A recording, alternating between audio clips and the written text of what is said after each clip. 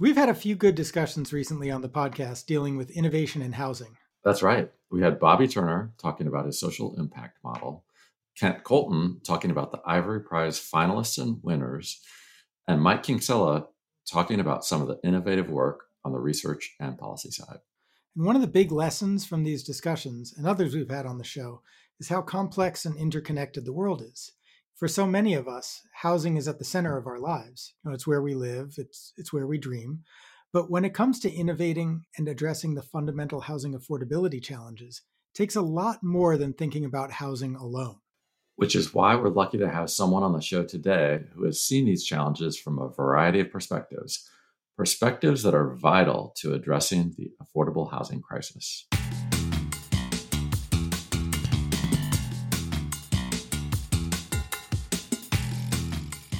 Hello, and welcome to this episode of the Freddie Mac Multifamily Podcast. I'm Steve Guggenmoss. And I'm Corey Aber. And I just realized that we didn't do one of our number gags in our intro. So, Steve, I've got a number for you. Okay, I'm ready. 1. That's the number of people we know who have run a major nonprofit affordable housing developer, a major government housing program, and a major university housing policy and research center. And that's who we have on the show today. So we're thrilled to be joined by Carol Galante, the current faculty director of the Terner Center for Housing Innovation at UC Berkeley, the former commissioner of the FHA, and the former president and CEO of Bridge Housing Corporation. So Carol, thanks so much for joining us today. Thanks for having me. All right. So we have a lot to talk about today on innovation and other things. But before we get into all of that, can we just start with a little bit of background on the Terner Center?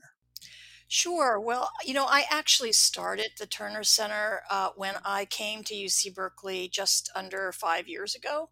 And we started it with the idea that we really needed to have evidence-based research in order to impact both policy and practice change around housing affordability issues. It's, and that's one of the things that I feel like I've been in and out of all of my life, which is both the practice and the policy making and the development. And so, putting kind of evidence-based research behind that seemed like the logical next step for me as I was going to UC Berkeley to both teach and then start up this center. So that's what I did.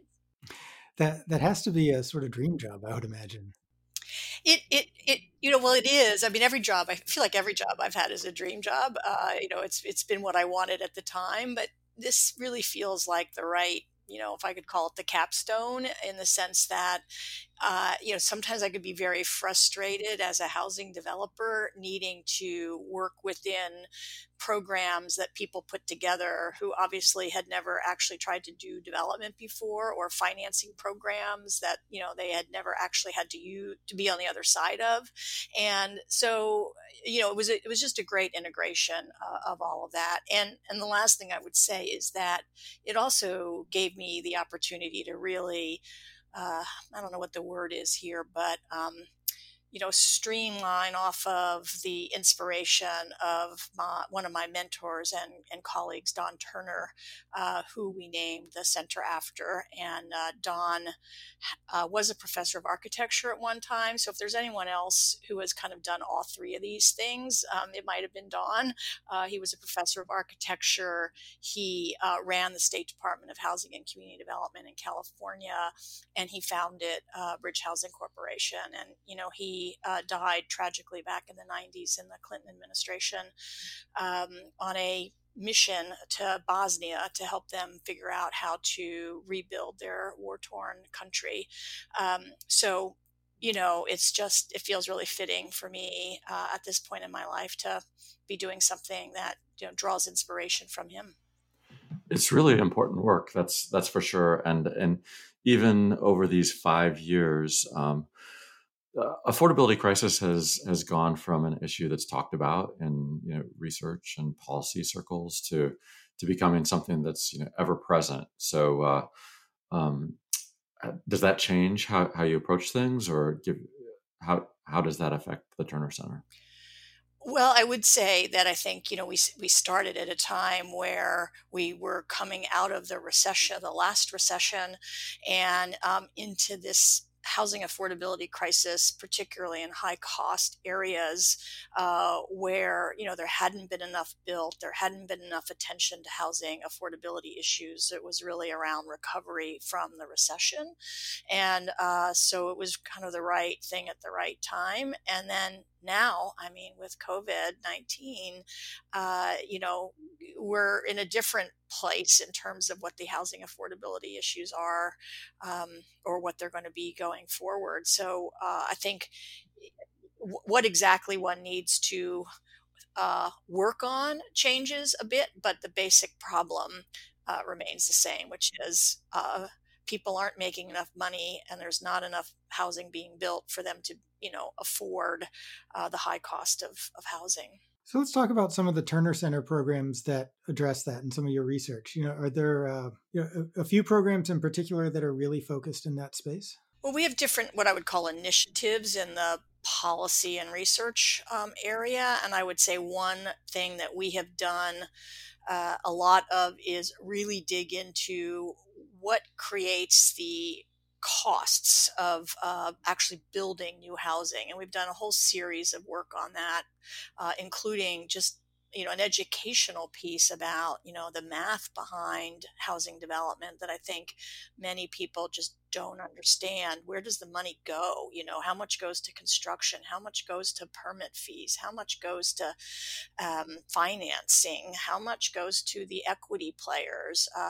There's partly this attitude amongst some that it's all about greedy developers and what they make. And when you look at the stack, that's just not the case. And so really educating people about all those components really has an impact on how people think about what the solutions to the problem should be. So that's one area that I think we're really proud of. And we've done a lot of work on costs and what goes into it. So that's one area that from the policy research side that's been really important.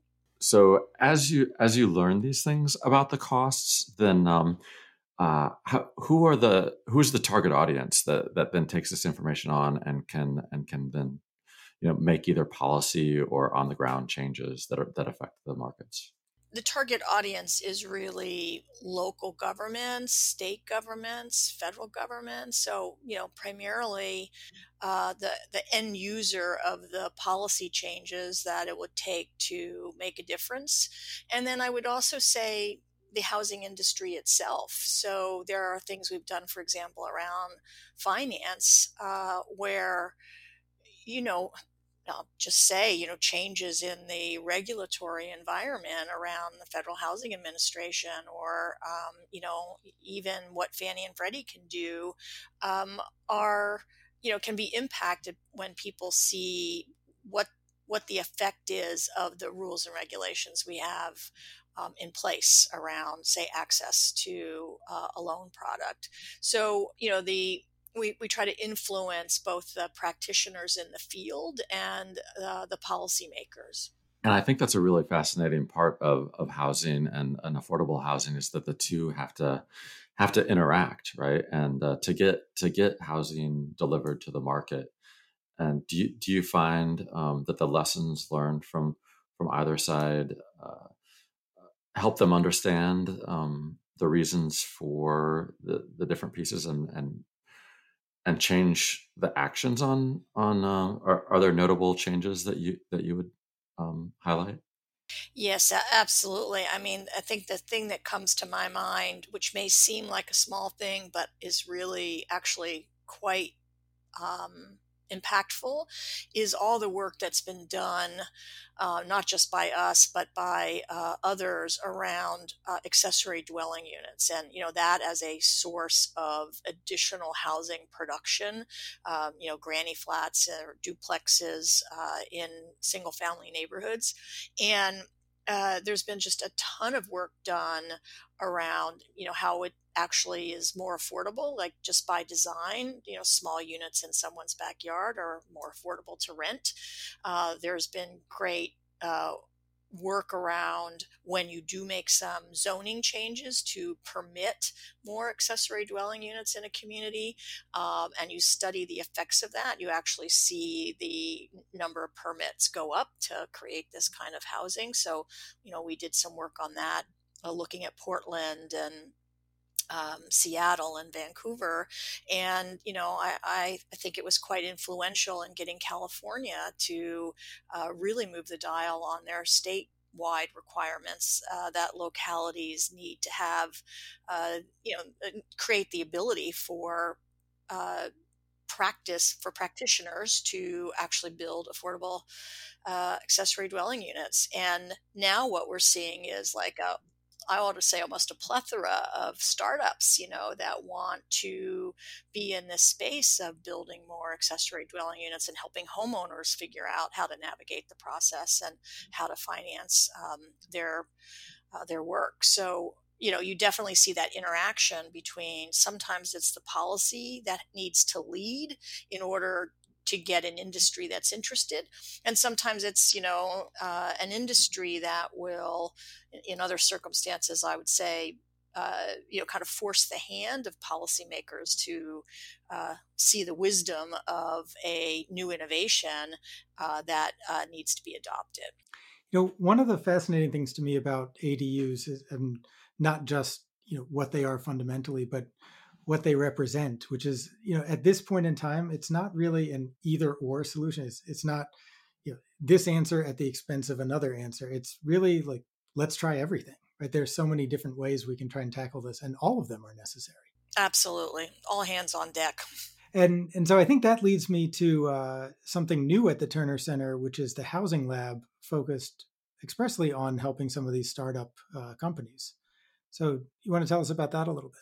Sure. Yeah, it's been really exciting. We just finished our first cohort of 6 entrepreneurial companies, selected them out of a pool of 135 or so applications, and really worked with these 6 companies for about 5 months.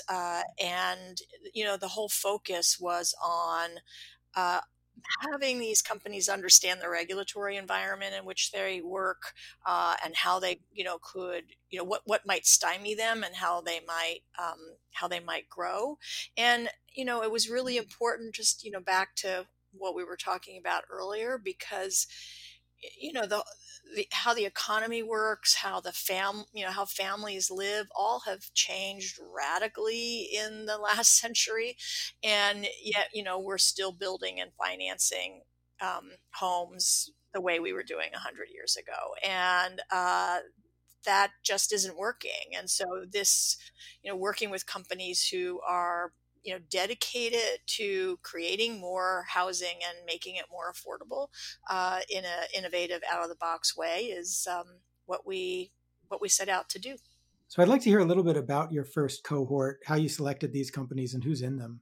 Sure. Well, we had an advisory board that included both people who had a lot of extensive experience in government and policy making, an advisor who ran a major mortgage operation. We had philanthropy. We had some potential kind of what I would call social impact investors, all looking at these applications with us. And we us meaning myself and our program director. But I would say that the kinds of companies we were looking for were relatively early stage. I mean, they needed to have a good idea that we could see the potential in to scale, but they needed to already be working on it, and have some traction that they were starting to see in the marketplace. And then we also looked for kind of the integrity and commitment of the founders to this tension between wanting to do good. These are all private companies who need to make it financially and need to have investors. But we also really wanted them to have some intentionality around their product, being helpful to creating housing affordability or housing access. So We had 6 companies. One was Asusu that worked on credit reporting for renters, to help them, ultimately gain access to home ownership. Uh, in a different but similar vein, and interestingly, these 2 companies are working together to some degree now. There's a company called Diggs, which actually had a home savings application that where they worked with lenders to help prospective borrowers, budget and save for purchasing a home. And then we had, 2 different companies in the accessory dwelling unit space, prefab ADU and dweller, both focusing on different aspects of the accessory dwelling unit market. And Pad Split, which is home sharing, taking single family homes and creating more space within those single family homes for individuals to, have good private living space within them. And then I would say, last but not least, a company called Hurry Home that was focused on low value homes particularly in the Midwest core, that were so low value that $50,000 or $80,000, that it was very hard for folks to get a mortgage on them because it's just too much. Too much process and paperwork for lenders, to bother with making a, $40,000 loan. So they had a totally different model for helping people get into home ownership. So clearly a wide range of solutions, but all with the intentionality we were looking for. With that group, I'm curious then, as they get selected to be in the housing lab, what is the connection point? And as you said, there's a couple that are working together now. Is that because of being together, both being in the housing lab, or how did that come about? Sure. Well, absolutely. It was because of being in the housing lab. So these 6 companies, came together 5 times for, 2 to 3 days. We had a great range of advisors who would work with them on individual coaching. And then we had, some curriculum that we all did together. And, the network effect of these companies working together, as a cohort also led to some partnerships between them. And then it also led to partnering with some of our advisors on a longer term basis. So, for example, Pad Split engaged one of our advisors to really help them with a nationwide or state by state look at their next markets that they wanted to be in and the regulatory environment in those local markets. Because for the work that they do, what's really critical is the local, zoning around, how many people can live in a single family home and things of that nature.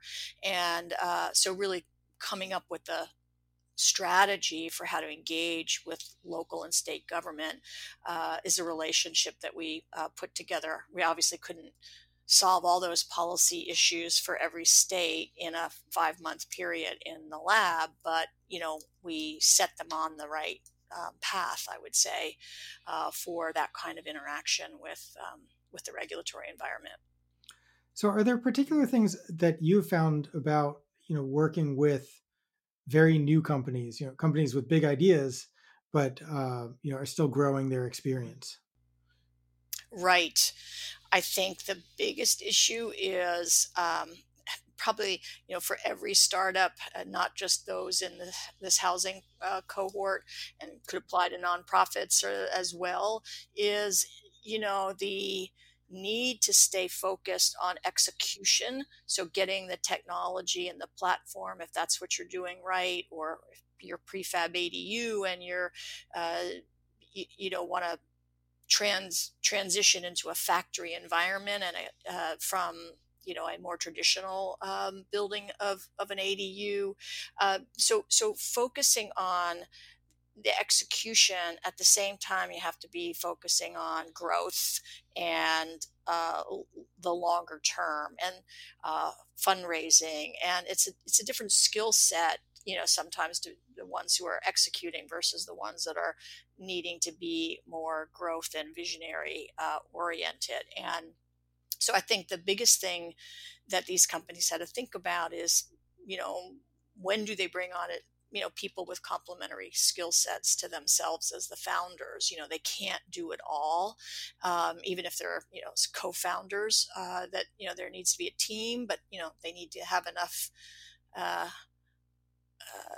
progress that they can raise the money to bring on that team. And it's a constant chicken and egg kind of conversation. So I think we spent a fair amount of time kind of working through that business planning process with some of these companies. I can imagine your experience at Bridge and FHA probably helps out quite a bit here. How has that sort of influenced your work with the housing lab? It definitely influenced my work with them in two ways. One, I would say, is because I have been a CEO of a major company. I did take over at a time of crisis. I have the experience of that. Is now, and I feel for companies in the COVID-19 situation because I've been through many recessions, and so those decisions about when do you add staff and how do you think about that, and what's your view of the future, I think is just really hard to. You really need people to just talk those issues through with, and find peers. And so I think that was one thing that I really brought both from my Bridge days and from my FHA days. How to make organizational change and growth and contraction when necessary, things like that. But the other thing is really just the interaction with the policy environment and the political environment particularly around housing issues, both at the state, local level and at the federal regulatory level. And, the biggest thing that housing startups need to focus on that I think is not part of the typical startup culture is that it's a highly regulated environment, right? You can't build a building without getting a building permit that meets certain criteria. And if you do, there are serious consequences if you just go out and start building or build it, not to code. People can die if the building falls down. You can go to jail. Like, it's not the ask for forgiveness instead of permission world in housing. And that's true in finance. It's true in building. It's highly regulated. Yeah, it's like so much of design work is just let me try it out and see if it works, and then try it again and try it again. So exactly. And so that can work for some parts of what some of these companies are doing relative to their technology platforms. But that doesn't work when it comes to, how you finance a product for a consumer, or again, how you run your factory, or how you build a building. So you mentioned the seriousness of COVID-19 and how that's impacting the housing market, and you're looking at that together with the folks that are in the lab, but also you just have a view into the housing market given your previous roles and where you were during the last recession. And there's things that we can learn from the last recession, but each one's different. And this one is one we're still trying to learn about. So I'm wondering what your thoughts are as it relates to the housing market and this crisis. Sure. I would say I think there's certainly some differences, given how this situation came about. We're calling it a pandemic recession. It's a big shock to the system. It's, the unemployment is happening all at one time. That was much different than the last recession. But I do think that one of the things I learned is, we didn't know how bad the last one was going to get. And so maybe we didn't take strong enough action early on to prevent it from getting worse for individuals. And I'm concerned that we need to focus on that in this situation so that, the housing markets and individual families get less disrupted than they otherwise would if we took more action now. The other thing I would say is what's so challenging today is because this uh, was so sudden. Uh, there's just not a lot of preparation for what the recovery looks like. No one's been through what this recovery might look like. But I do think it's important for us not to lose sight of there will be a recovery. And one of the lessons I learned from the last recession, and again, it may not play out the same way, but it could, which is when the economic recovery happened, it happened kind of bumped along slowly for a while. And then, at least in the kind of high cost markets where we do a lot of work, uh, rents just and home prices just went through the ceiling practically instantaneously. And they did that because we hadn't focused during this whole period of time on continuing to build more supply, um, on continuing to create the right regulatory environment for new housing to come to market. And so we were caught dead flat on our feet. And when people did get jobs again and started leaving their parents' basements and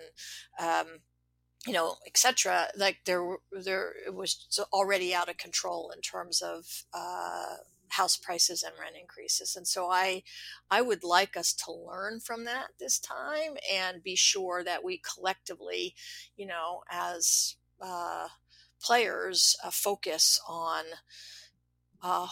on that longer term as well. And it's a good time to make some, you know, state, local, federal regulatory change to have those things in place so that when the market turns, um, you know, uh, we can turn the spigot back on more quickly. No, and that does really dovetail with what's been going on, sort of leading up to this pandemic. That there was so much focus on affordability, and growing focus on affordability, growing focus on um, regulatory changes and other things that states and localities can do to spur production, and also on innovative work like you've been doing at the Terner Center. So that's all I think very encouraging. Yeah, it is. And I do think, for example, some of the companies we worked with in the innovation lab, but also, just more generally, the idea of working on cost efficiencies is, hugely important, not to lose sight of, while this is going on, because, we're we can't continue to subsidize some of these developments to the extent that we, in the affordable housing development world, to the extent that local and state governments are doing right now, because they're not going to have the revenue to do that, and people aren't going to be voting for big new tax increases on themselves to build more affordable housing. So we've got to get the cost down so that whatever dollars we get of subsidy can be stretched. In research from the Terner Center, there were 16.5 million renter households who have someone in the household that are in an impacted industry that in this COVID-19 crisis, and already 7.1 million of those were cost burdened. Entering the crisis, we were already in such a difficult situation. Right. And it's, and now we have, additional people who are maybe not only cost burdened, but, severely cost burdened. And we already have a homelessness problem. And, the last thing you want to do from a both public health and economic standpoint is end up pushing, people into homelessness. And I like, so that's a real risk. It absolutely is critical, and like you say, it's a difficult thing to consider just because of the serious the issue is. And I think that the hope would be that people have talked about it a long time, and now the attention just has to focus here, and hopefully that focus will create some solutions. And as you say, each thing that can be done, each approach has merit, and bringing down costs is one thing. Yeah. And I would say the other thing I would say about the situation is, sometimes necessity is the mother of invention. And you think about, again, local governments, state governments losing revenue, and yet, they're going to want to get new development back online so they can get those fees from the developers and pay their staff and all of those things. But I also see technology, being able to play a great role at this point in time. I mean, I'm watching now, people are still trying to get projects approved through local government, city council meetings, things like that. And, they're doing virtual planning meetings and neighborhood outreach meetings. And,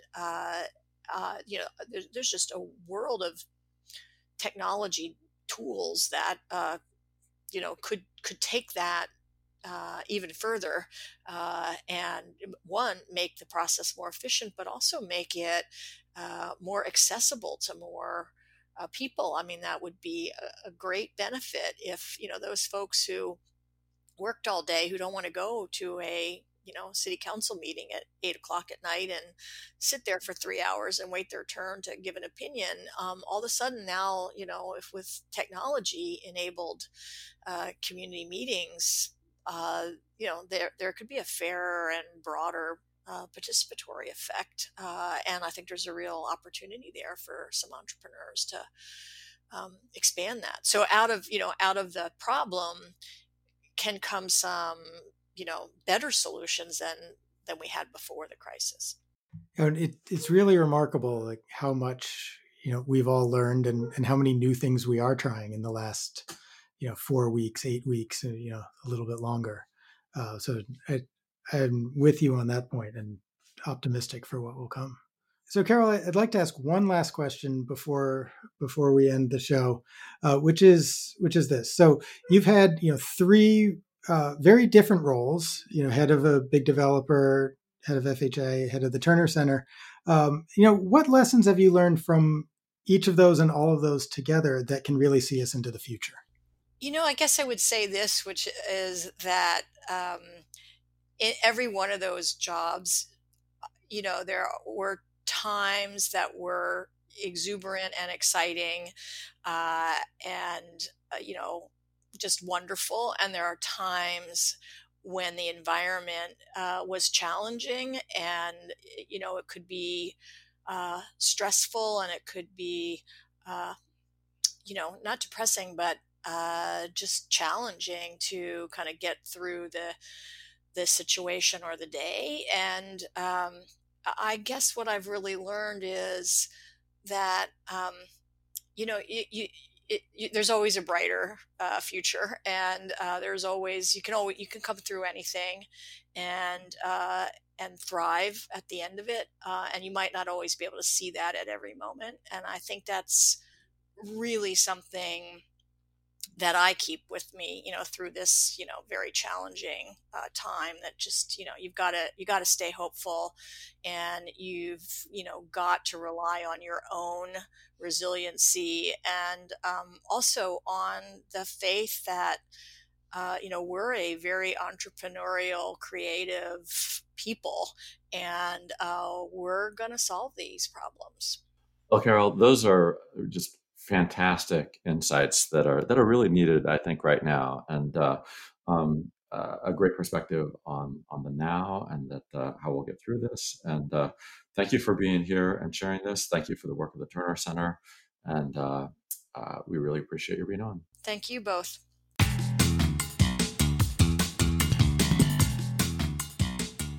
Thanks for listening to this episode of the Freddie Mac Multifamily Podcast. If you'd like to learn more, follow us on LinkedIn, Twitter, and Facebook, and subscribe wherever you get your podcasts.